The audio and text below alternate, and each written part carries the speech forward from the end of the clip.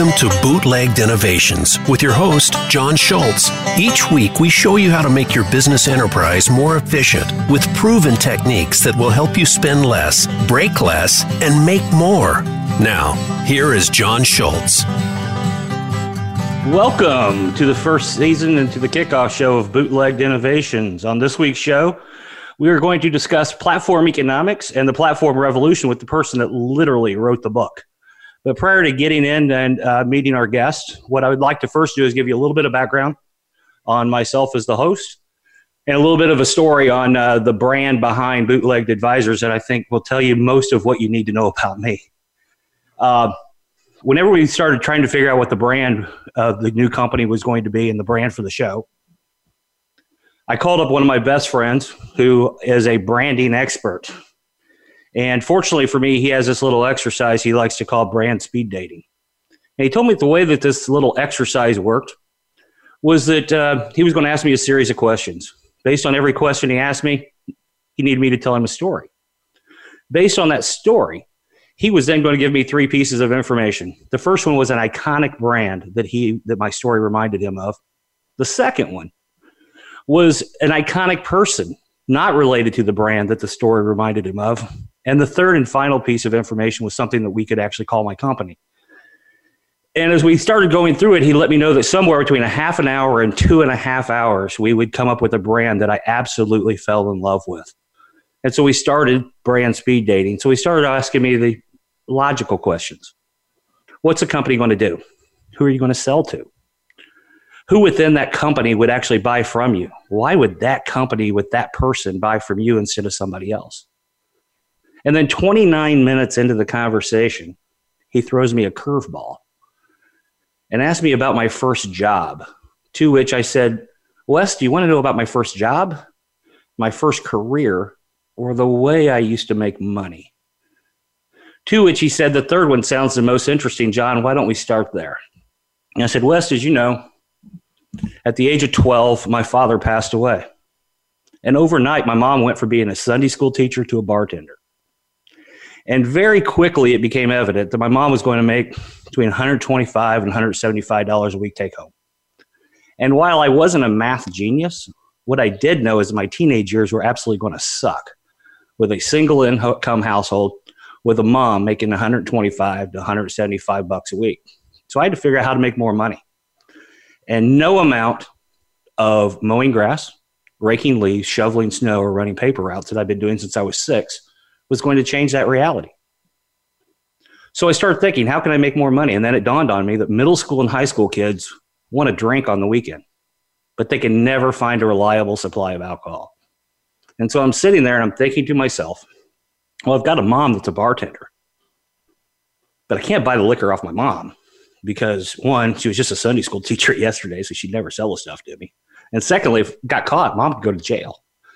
Certainly don't want mom to go to jail. So where do we go from there? It just so happened that I also had an uncle.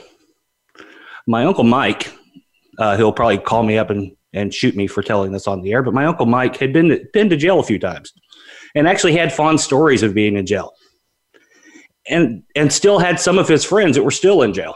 And Uncle Mike was an amazing welder, and Uncle Mike would do just about anything for $20 and a case of beer.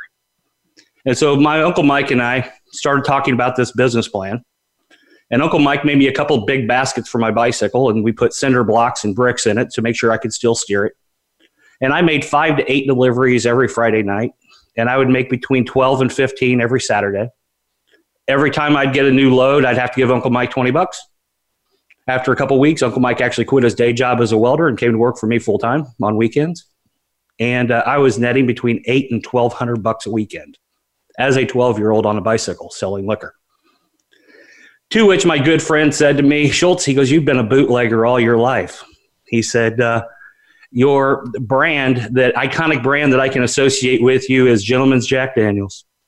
The famous person I can associate you with is Bill the Real McCoy, the only bootlegger to never really break any laws because he did everything outside of international trade waters. And the brand for your company is Bootlegged Advisors. And whenever I got with Randall Libero, the executive producer of the show, we decided we were going to, since the show focuses a lot on innovation and the evolving platform economy, that we were going to call this show Bootlegged Innovations. And I'm proud this week to introduce the first two guests on the show. They're both a couple of Midwestern transplants, much like myself, one of them from Minnesota, one of them from Ohio.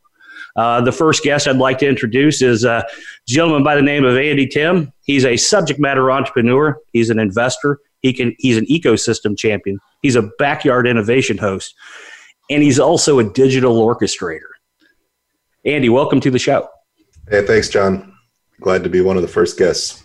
And my second guest is Marshall Van Alstyne. Marshall wrote the book, Platform Revolutions, and really taught us about platform economics, which is the topic we're going to discuss today. Marshall is an author. He's a professor. He's a researcher. He's a son of a constitutional lawyer. And from what I understand, we'll get into this a little bit later, he's also the master of the Heimlich maneuver. Marshall, welcome to the show. John, thanks. It's a real pleasure. See if we can talk about breaking a couple of rules today. Andy, let's start with you. What in the world is a digital orchestrator, and why does the market in this type of platform economy need one? Good question, John. So as technology continues to accelerate at an increasing pace, there's a widening chasm between business on one side and technology on the other. So if you're running a business, your focus is on, cutting out operational costs, coming up with your next incremental innovation, running a lean and mean business, your performance engine. You're not necessarily an expert on all of the things on the technology side of the chasm that are coming at you. So you got this alphabet soup of emerging technologies with IoT and AR, VR, XR, AI, ML, on and on and on. It's kind of it can be paralyzing. Every company needs to go through a digital transformation and needs to understand how these emerging technologies can be applied to their business. But as you're an expert in your opportunities and challenges and emerging business models, how do you understand all of these different technologies and how they can be applied? On the other side of that chasm, you've got technology companies, lots of different startups. The vast majority of the emerging technologies popping up today are not solutions unto themselves. They are a component, or as I call it, a wedge. You and I have talked about this, I use this Trivial Pursuit analogy where in Trivial Pursuit, you've got to get all 6 of the little plastic wedges to win the game. In this analogy, business solutions need to collect all of the jobs. Every job that needs to be done for value to be created needs to be represented. So if you forget to solve for who's going to do the implementation and the training and the support, you've got a customer that doesn't have a full solution, and you're kind of asking them to go figure out the rest of it.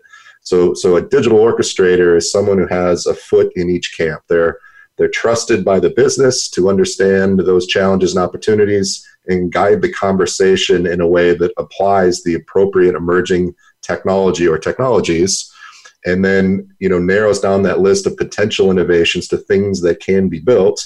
And then on the other side is trusted and has a large ecosystem of technology providers to say, to make this business, this intended business outcome work, we need these 6 things, and I'm going to go find the 6 partners that want to be those 6 things. So it truly is an orchestration effort. So that's where we came up with digital orchestration. Fantastic. Thank you, Andy.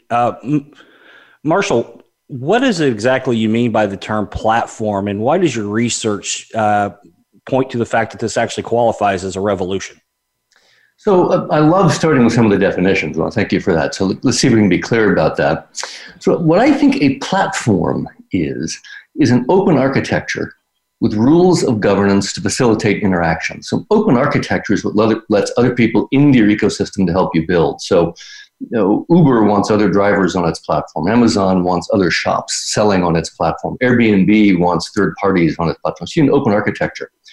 The rules of governance tell others how they can come in and help you out. So Andy was just talking about orchestration. And if others are going to come and help build with you, you need to give them the rules on how they create value and how they take value and how you're going to resolve any conflict if and when that ever emerges. And the interactions, well, that's what actually creates the value. So when you take a ride or you read a post or you stay or you conduct a search, it's that interaction that's actually creating the value, or you conduct some business on top of the platform. So it's really these three different things. The platform is an open architecture that invites third parties in with rules of governance and the interactions that help you create the value. So why is this a revolution? If you take a look at the world's largest firms today, 7 of the top 10 are now platforms. It's Google, it's Amazon, it's Facebook, but it's also Tencent and Alibaba in China. One of the things that we claim is we're seeing gigantic monopolies today, just like the monopolies that we saw a century ago that were in oil and steel and railroads. But the economics are really different. A century ago, these are all driven by supply-side economies of scale. So you might get high fixed costs and low marginal costs. So if it's electricity, your first power plant is incredibly expensive, but your second water electricity is really inexpensive. Or if you're shipping railroad car from New York to Chicago, your first transshipment is incredibly expensive, but your second one, very inexpensive. So you get these natural monopolies emerging. What's happening today for Facebook and Airbnb and Amazon and Tencent, these are driven by network effects, but economists call these demand-side economies of scale. And what's happened is, Andy was talking about orchestration. If users are creating value for other users, then it attracts users, which helps them create value, which attracts users, which create value. So you're shifting your demand curve up as opposed to your supply curve down. So it's the opposite side of the profit equation. So we're seeing the emergence of these winner-take-all markets in these gigantic firms, monopolies like those of a century ago, but the reasons fundamentally different than the reasons that we saw a century ago. So that's why we're calling it a revolution. And could you tie that into one of the other big topics you explain in the book, which is the network effect? So network effects are really any business or opportunity that gets, or any process that gets more valuable as more and more people use it. So your Google search makes my Google search better, or Andy's movie watching might make your movie watching better. You get better recommendations. So the product or service gets better. Users are creating value for other users, whether they intentionally do so, such as user-generated content, or unintentionally do so, such as machine learning, which then makes product recommendations that match your tastes. So a platform is based on network effects where users are creating value for other users. That's the fundamental nature of what's happening in these platforms, distinct from a product. So a product company, a product depreciates in value through use, where a platform appreciates in value through use. So it's a different way of creating value over time. That's fantastic. So Andy, you've been experimenting with the network effect and what we kind of affectionately refer to as the backyard innovation meetings. You want to talk a little bit about backyard innovations, and then I would like to transcend that into a conversation between Malcolm and yourself, or Marshall and yourself, around the n-sided marketplace as opposed to a two-sided marketplace that people are more used to. Yeah, so the backyard innovation sessions, this has been an evolution, and you've been part of some of the very early ones there, in person, and Marshall has been able to join us remotely for a few, and we're working on scheduling once we're not trapped in our homes and unable to travel anymore. We'll get that on the schedule. But it really started almost as a boondoggle a bit. I was the CTO for a big company, and we've been working with people like yourselves and figuring out, how do we partner appropriately? What do we have in common? How can we create some network effects? These IoT type solutions. So many people tend to be building the same solution over and over again. There's minimal reuse, minimal scale, and that, kind of just drives me nuts. Marshall, I met Marshall the first time he came in and spoke to a group of executives at PTC, and literally it's one of these kind of cliche moments, but, changed the wiring of my brain to a bit. It's like everything I looked at now was looked at in terms of network effects, n-sided markets. How do we do this at scale? So, in learning, here's a guy who's, an economist talking to a guy who's an IoT, and this spark happens, this, I'm calling accidental innovation. This idea popped up from a perspective different than mine. So at the company I was at, I was frequently told these ideas are too big. Your thinking needs to mature. It's a crazy idea. And maybe they were. And, I'm a member of, if you're a Peter Diamandis fan, he has a group called Abundance 360 that I traveled to in January. It's a couple of days of a conference with some of the biggest thinkers on the planet. And I tell these stories there, and they'd say, no, you're not thinking big enough. So on the one side, I'm, not thinking big enough. On the other side, this is a crazy idea. So I'm kind of caught in this chasm of, well, which is it? And, I really love being around people that have this abundance mindset, that are always thinking bigger. Everything is answered with yes. How can we do that? No, that's not how things are going to work. So that abundance conference is once a year. And I started thinking, well, why can't we do this far more often? Why is this conversation with varied perspectives and entrepreneurial mindsets only happening, in January? So we'd get these people to the backyard in Austin. We'd spend a half a day in an office conference room setting doing what I call deep introductions. Who are you? What are you good at? And most importantly, what can you help the group with? And what are you asking of the group? What do you need help with? So we do, 15 or 20 people take 10 minutes or 15 minutes on that. Then we retire to the backyard. We cater some Texas barbecue. We have a bunch of drinks, and frequently companies get started. Really big ideas happen, ideas you never would have had on your agenda. So, leaving room for accidental innovation.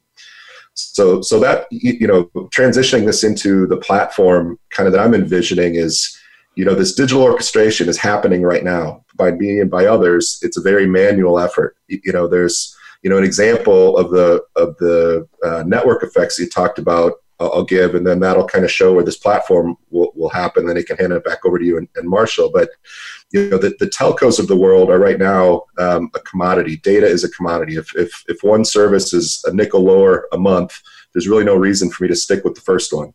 So they're all looking to move up the value chain in terms of getting a hold of some of the value the applications that use that data are providing. So if they can sell applications to their enterprise customers, for whatever increase in whatever metric, less energy usage, more, higher quality, whatever it might be, now they can start to sell, things that are not commoditized. So if you think about the statement, if I could go to the network of technology providers and say, hey guys, anything that you build that saves money in a factory, Telco X is going to sell through with 10,000 sales reps.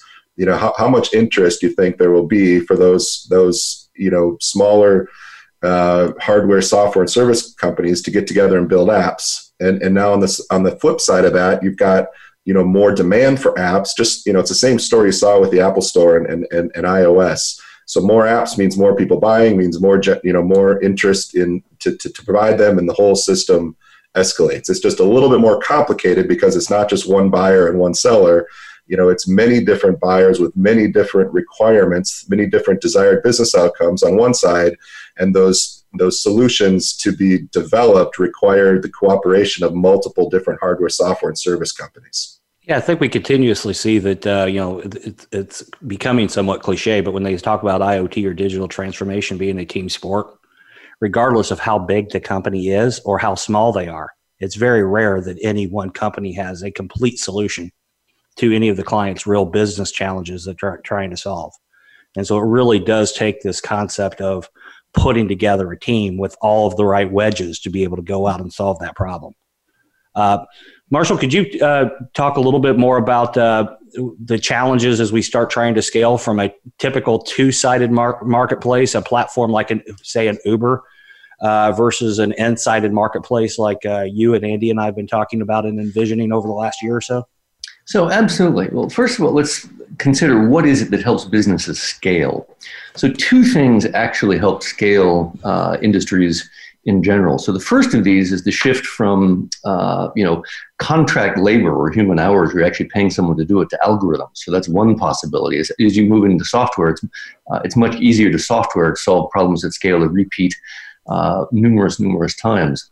The other possibility is moving from employees to crowds. Again, as you're doing the orchestration question, you start to have large crowds or crowdsourcing production of different activities. So those are generally the ways that businesses scale, as in you shift from content creation where, Walt Disney has experts in storyboards and artists put things together, versus Facebook, which just hires literally millions or billions of people to post.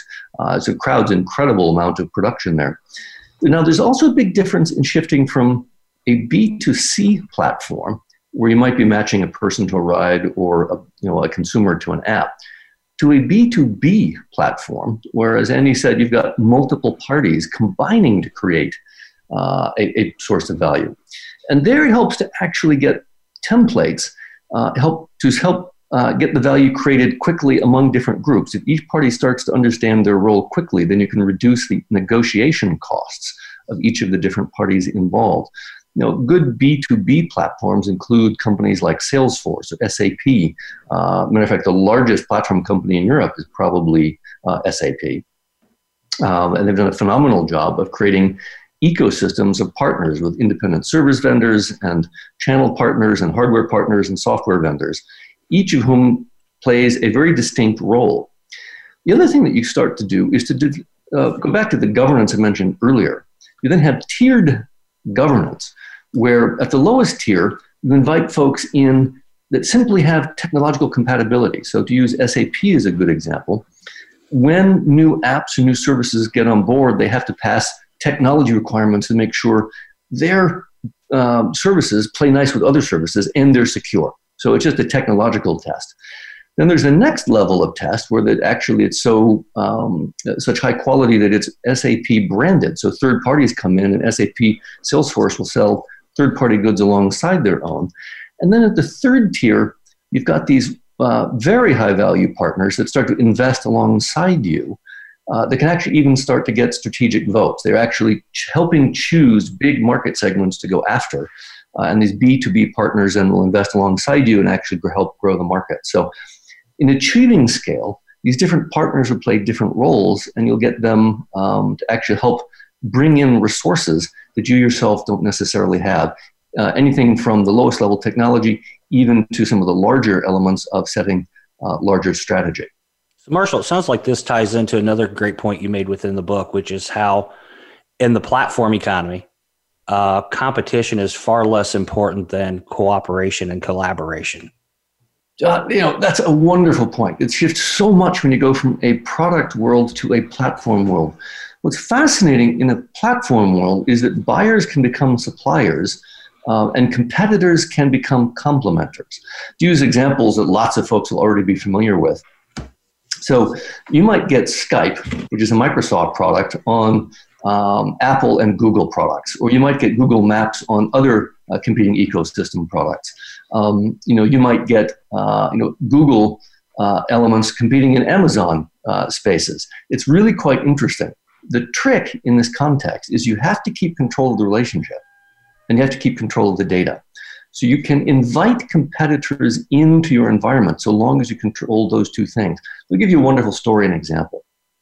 I was doing some work with a large conglomerate in Southeast Asia, and they were one of the largest manufacturers of tractors.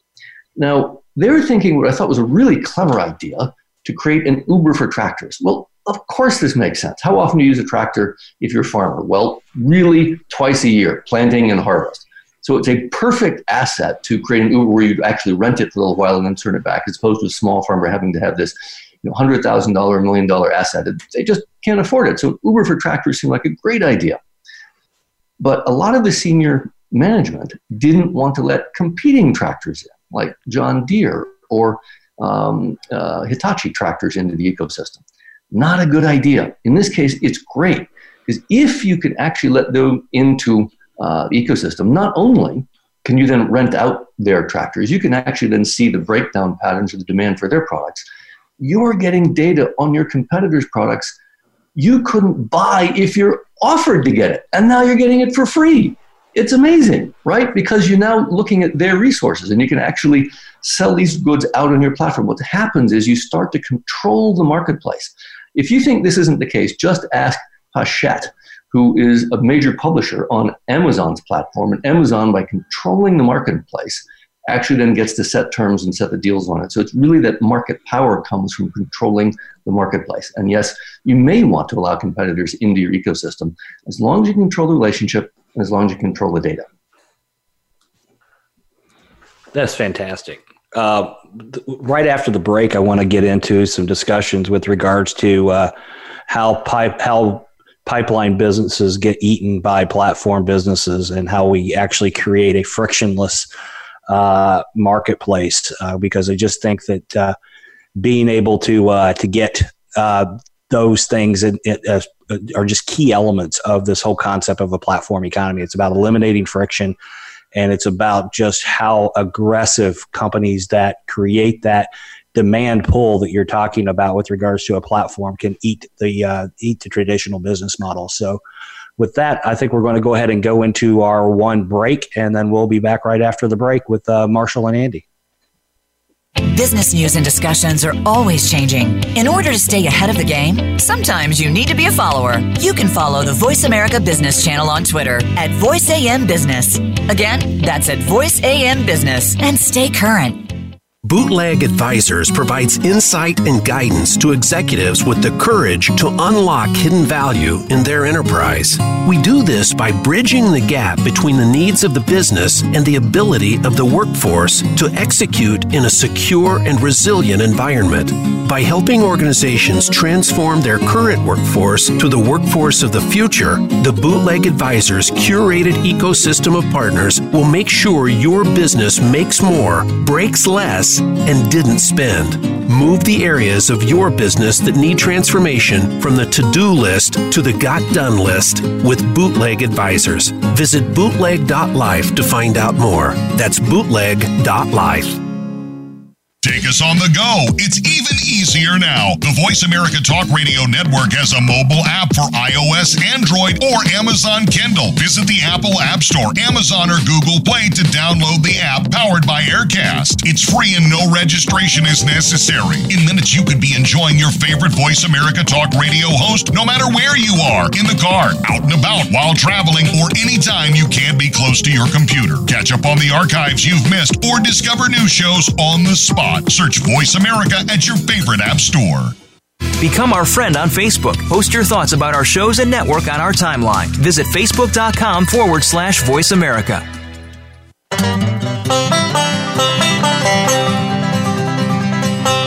You are listening to Bootlegged Innovations with host John Schultz.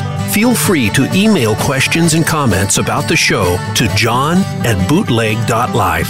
That's JOHN@bootleg.life. Now, back to this week's show.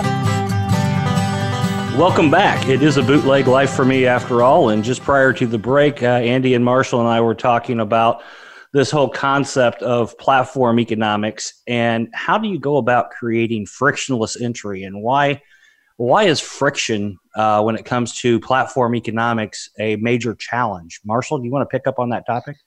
So you just highlighted one of the principal differences between traditional product strategy and platform strategy. So what do they teach you in business schools? One of the things they teach you is, Porter's 5 forces, where they tell you how to build barriers to entry around the particular area that you're working in. This has a whole host of different problems when you start to look at the product world. So usually what you want to do is to defend your marketplace by building these barriers to entry, which allows you to charge high prices or keep your fat margins in there. But if you're doing orchestration, as opposed to doing it yourself, you want as many people coming in to help you out as possible. So Uber wants as many drivers on its platform as possible. Airbnb wants as many rooms on its platform as possible. Amazon wants as many merchants selling on its platform as possible. So you want permissionless entry of production consumption rather than building barriers to entry against the boundaries in the particular marketplace. Give you other examples of that. If you think of the numbers of products that have been effectively wiped out or had sales curbed by Google Android or Apple iPhone, think of the Garmin GPS, or you think of the Fitbit health fitness tracker, or you think of the HP calculator, or you think of the Filofax day planner, or you think of Nikon cameras. What the hell are the boundaries to those markets? How are you going to build boundaries at the edge of a market you can't even define? Those products don't look like one another. In fact, ecosystem partners are helping to provide all those assets in each of these ecosystems. So you want others to come in and help you out. You're looking at reducing the friction. Remember, a platform, open architecture with rules of governance to create interactions. And you want as many parties in your ecosystem interacting in a positive way as possible to create that value. And so you really are reducing the friction. You're reducing the transactions costs to having more people involved in participating on your platform. Fantastic. Andy, you have anything you want to add on the whole frictionless entry side? Yeah, I mean, a good example of that I saw, at the corporate level is partnerships. If you think of 2 big companies trying to work together. Historically, that partnership requires, maybe months of lawyers working on things. And it just takes too long. By the time we can recognize that our stuff plus your stuff does something novel in the market, if we spend 2 months with paperwork going back and forth, we've missed the opportunity. Something has changed. Someone's beaten us there. So I think there's this new concept of what I've been calling solution-based partnerships that, yesterday we might be, or even tomorrow in one area where we're fighting tooth and nail and competing, but over here within the definition of this solution, I'm doing this and you're doing that, and we understand it, and let's go. Fantastic. So the next question I want to broach that was brought out in the book is, because of these things like frictionless entry, if you're able to accomplish it, because of the network effect, because of the ability to create an end-sided marketplace, there's an entire chapter dedicated to why platform businesses eat pipeline businesses. Do you care to expand upon that, Marshall? Sure. Let me give you a couple of examples of why I think that's true, and then give you the reasons for what's actually happening. So if you take a look at the market capitalization relative to the number of employees at BMW versus Uber, or Walt Disney versus Facebook, or Marriott versus Airbnb. So BMW has a market cap of about 51 billion and 131,000 employees, where Uber has market cap a little bit north of that, but only 16,000 employees. What's fascinating is that the ratio of market cap to employees is about 10 times for Uber. Or if you take Walt Disney, which is a wonderful example. Walt Disney has set iconic culture. They've got some of the world's best storyboarders and storytellers and videographers in there. But, Walt Disney has 200,000 employees, or they did before COVID-19, where Facebook had about 30. Funny thing is, Facebook was worth almost 4 times what Walt Disney is. The ratio of market value to employees is about 20 times. It's extraordinary what's happening. And again, it's orchestration. You're getting third parties coming in to create the value. In effect, what's happening is, you really way to see this is, platforms are inverted firms. They've shifted production from from inside, from stuff that they're doing themselves, to outside, where third parties are coming in to help them out. This means they can scale incredibly fast. So compare BMW and Uber. BMW is a century old. Uber is only 10 years old. Or Marriott versus Airbnb. Marriott was founded in 1927. Airbnb was founded in 2008. It's only 12 years old. They move incredibly fast. How do they do that? It's simple. Airbnb and Uber have zero marginal cost production. Third parties do it. Facebook has zero marginal cost production, right? Some third party does it. You can scale as fast as you can add partners. It's unbelievable how platforms work. Again, platforms as inverted firms scale better than traditional pipeline business models. Another reason why platforms beat products is that they innovate faster. And again, as I said earlier, they appreciate in value rather than depreciate in value. And they also innovate faster. If you take a look at what happened in Google or Amazon or Facebook, basically, Apple doesn't invent Angry Birds. Third parties can experiment and create that. You don't bear the cost of experimentation and failure if an app doesn't succeed. But if Angry Birds does succeed, you get 30% of the upside. The long tail of innovation is done by a large ecosystem of partners giving lots of experiments and lots of untapped market niches, which gives the platform an ability to expand into other parts of the ecosystem and rapidly innovate in ways that the firm itself doesn't actually necessarily have to try.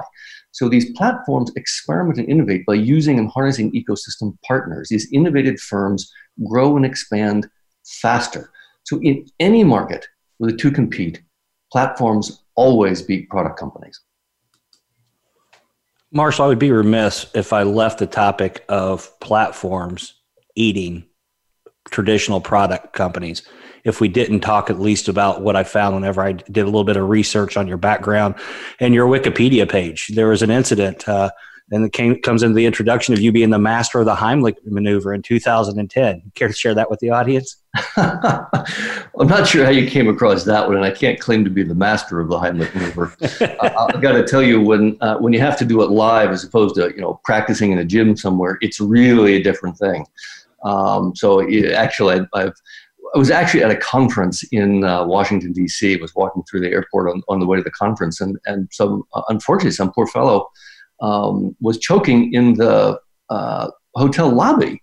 And most folks were just passing him by. He's making the choking motion, and there was a woman who's looking at us, pointing to help him, but she was hugely pregnant, so she couldn't help him out.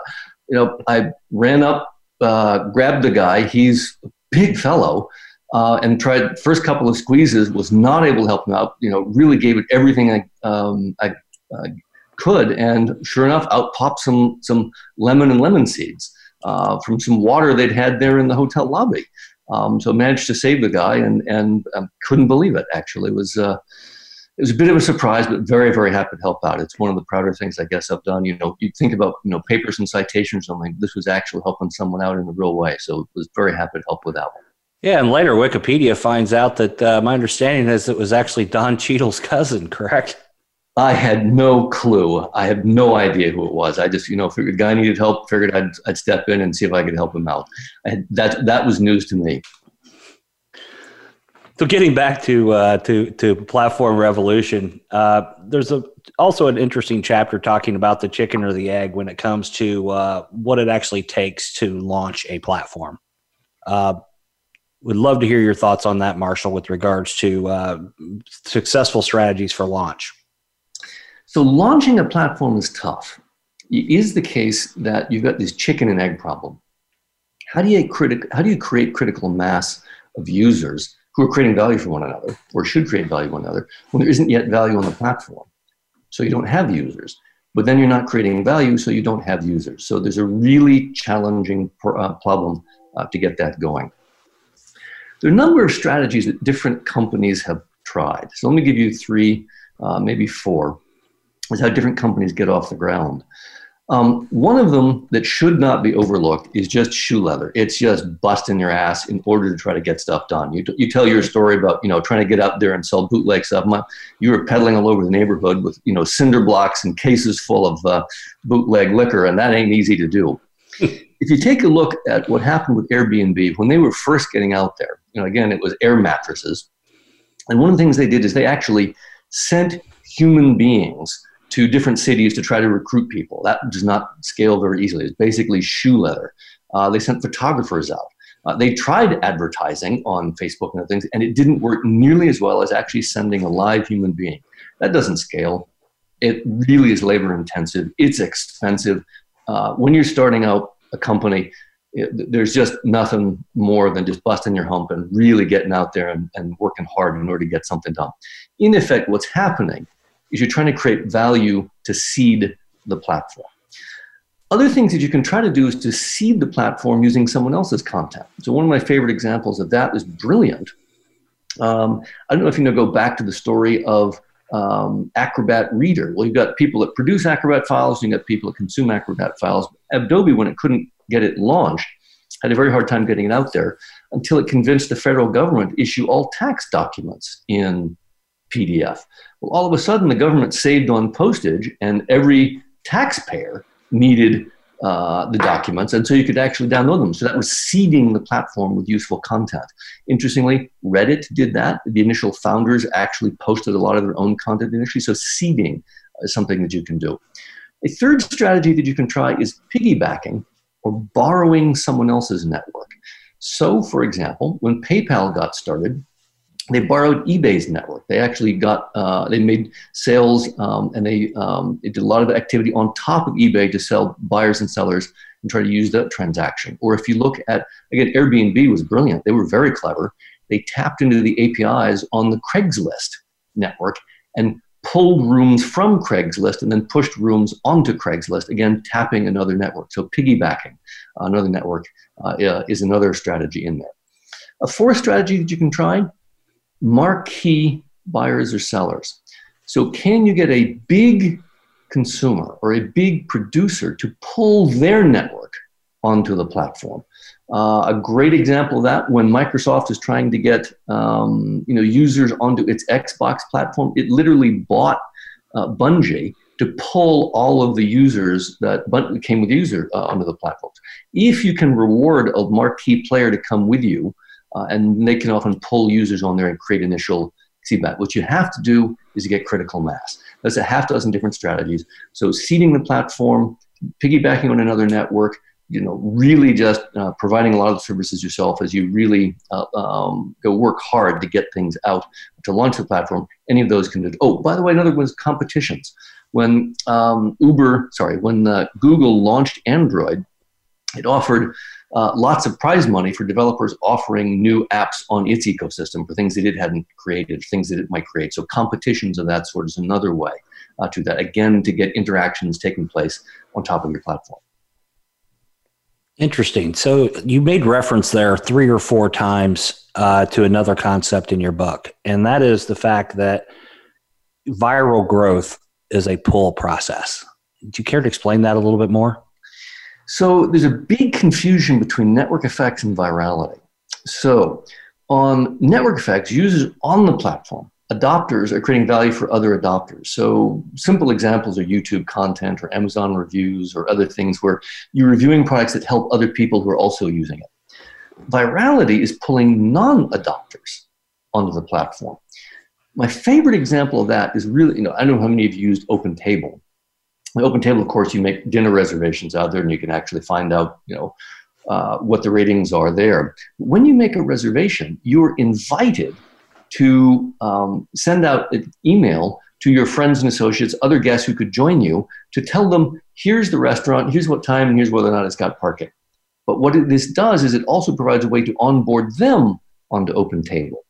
What they've done is you've taken an information germ or seed and propagated it over another network, such as instant message or such as email, to the host, which is you, to the target, which is your friend, to get them and pull them onto the platform. It's a really clever mechanism of taking these information seeds and using other people to pull them onto the platform. You can do this also with Pinterest or Facebook. Do this with imagery. They might actually get a hook and you can send that to your friends and actually pull others onto the platform. Those viral strategies are other ways of growing the platform. You use the existing user base to invite others who are not current users, using points of value that might actually bring them on, exactly like the OpenTable reservation. That's awesome. So Andy, you and I have been talking for about almost 2 years now. And I think you and I have both, when it comes to the platform that you're looking at pulling together, I think we've oscillated between chicken and egg. Do you want to talk a little bit about where you are today with regards to the platform that you're looking at pulling together? Yeah. That's a great question. I've been thinking about this for closer to 5 years now. Really, how do we create reusability and scale where we've got businesses that don't understand which technologies are useful and what problems those technologies can solve, and we've got technology providers that have the same problem. They don't know what problem they should solve, and even if they did, they still have to go collect the other wedges to build a whole solution. The end buyers want to buy from someone they trust. People work with people they like and people they trust.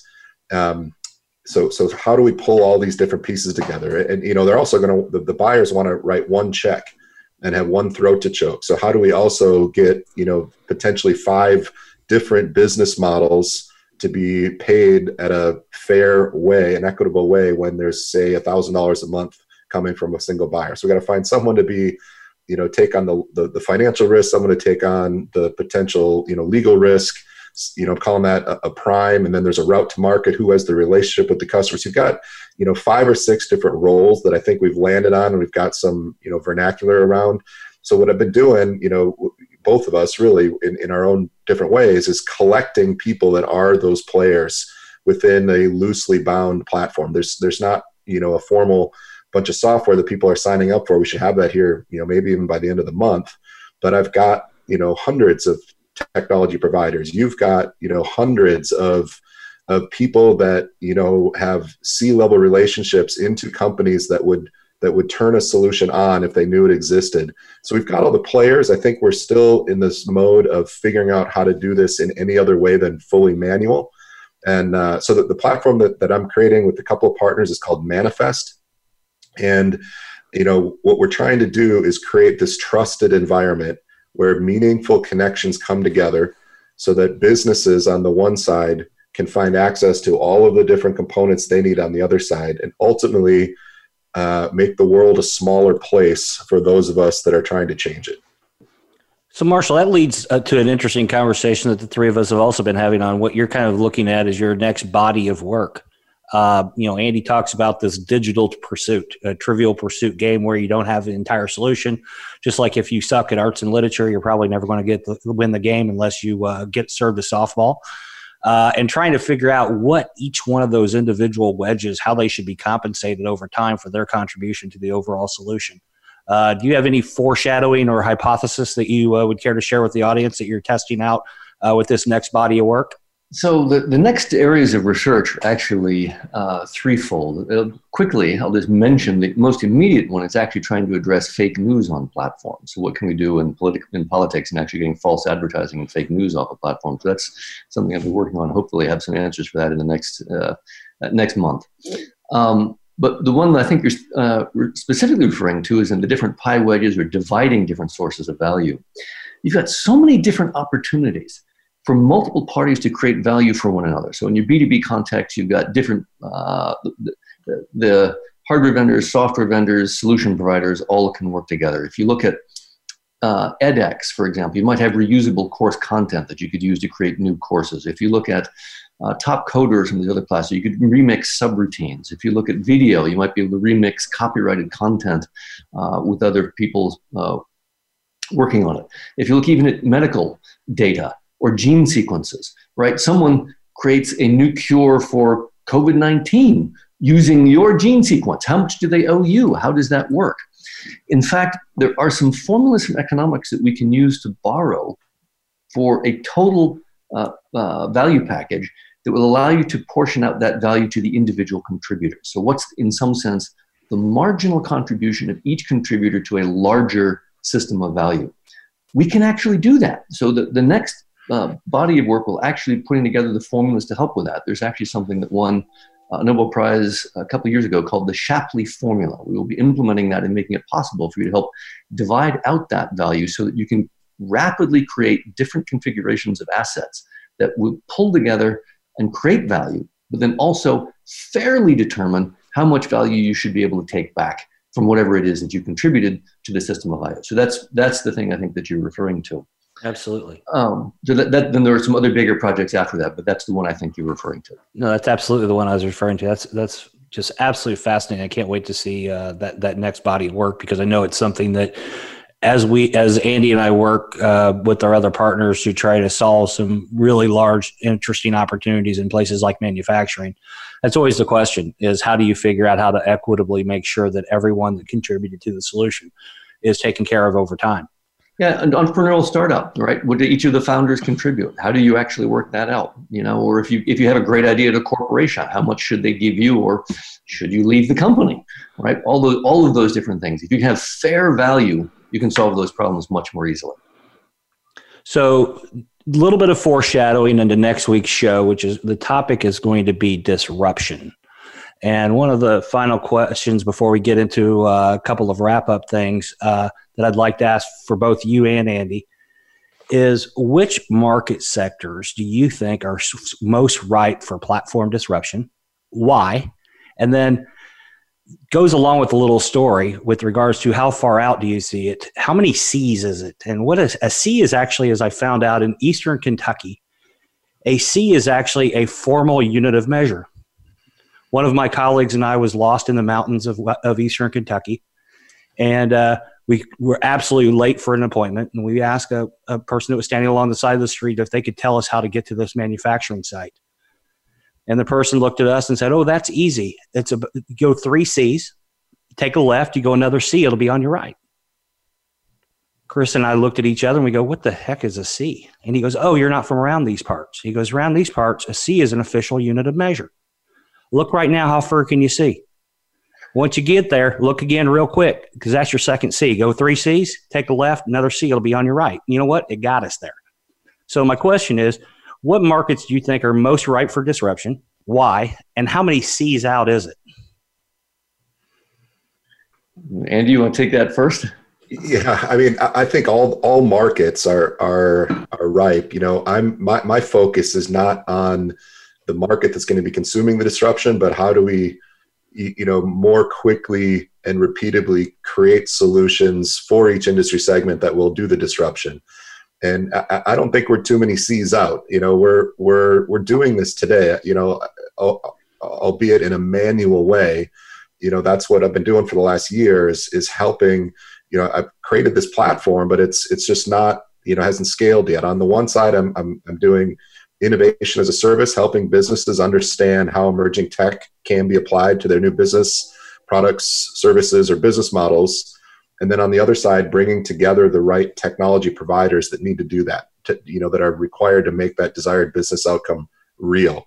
And, we're seeing, small network effects happen. The more businesses that realize this is possible, that innovation can happen externally, that it doesn't have to be some internal person solving the problem. People say, hey, how did you solve that? And they come talk to us. And the more companies on the other side that have, technology pieces, they're saying, hey, how did you get that customer? How did you get that deal done? So I don't think it's too far out. I think the disruption is, it's a shaping strategy. We're not necessarily inventing anything new here. I think this is a green space approach. And, what we're trying to do with Manifest is shape that strategy. And it takes some time because you need so many partners, but I think we've got those partners identified and willing. Marshall? So let me give you a couple of industries. So ones that I think are going to transform the platforms, in the near and longer term. One of them are obviously ones that you're already working in, things like Internet of Things. That's clearly going to be a platform industry. Energy and smart grids, interestingly, I think will also be a platform industry as you do market trading of energy packets. One that's interesting that lots of might not consider are things like architecture and building information modules. I think construction is likely to become platformized as you actually do design and you create markets for parts. One that's a little bit farther out is healthcare. There you've got risk and the HIPAA requirements, the health requirements, which mitigate the transformation from happening quite so quickly. Another fascinating one is education. We faculty members are on the chopping block just as much as everyone. So as you see, the massive open online courses, education is going to be moving toward platform business. And then one that I see a little bit farther out is also a big segment of research is city as platform. I expect to see lots of work there. To give you the C's on it, some of these, finance is already happening, and fascinatingly, education I thought was going to be about 5 years out, but with all of a sudden, 3 weeks ago, my dean told me, you're going online because of COVID-19. So that was about 5 years, but I'm seeing it now. So that one is happening. So I think we're going to see a lot more pressure in several industries happening. Finance is happening because in Europe, they've gone to open banking. So I expect to see that one happening sooner, with seeing healthcare farther out. Fantastic. I really appreciate you and Andy being on the show. As I mentioned, next week, the topic is going to be disruption, and I'll have Angelique Mooring, who is the CEO of GainX, and Don Matlis, who's also known as the FDA whisperer, on the show, talking specifically about disruption in the life sciences business. So I think that between those two guests next week, piggybacking onto this conversation, I'm looking forward to talking even more and diving into this topic of disruption. But between now and next week, I also want to ask the listening audience, if you have any questions, if there's topics for future shows, please send me an email at john@bootleg.life. And in the meantime, between now and when we meet again, just remember one thing: keep on bootlegging. Thanks, everybody. Thanks, Andy. Thanks, Marshall. Thanks. Thank you for listening to Bootlegged Innovations. Be sure to join John Schultz again next Monday at 10 a.m. Pacific Time and 1 p.m. Eastern Time on the Voice America Business Channel. We'll talk again next week.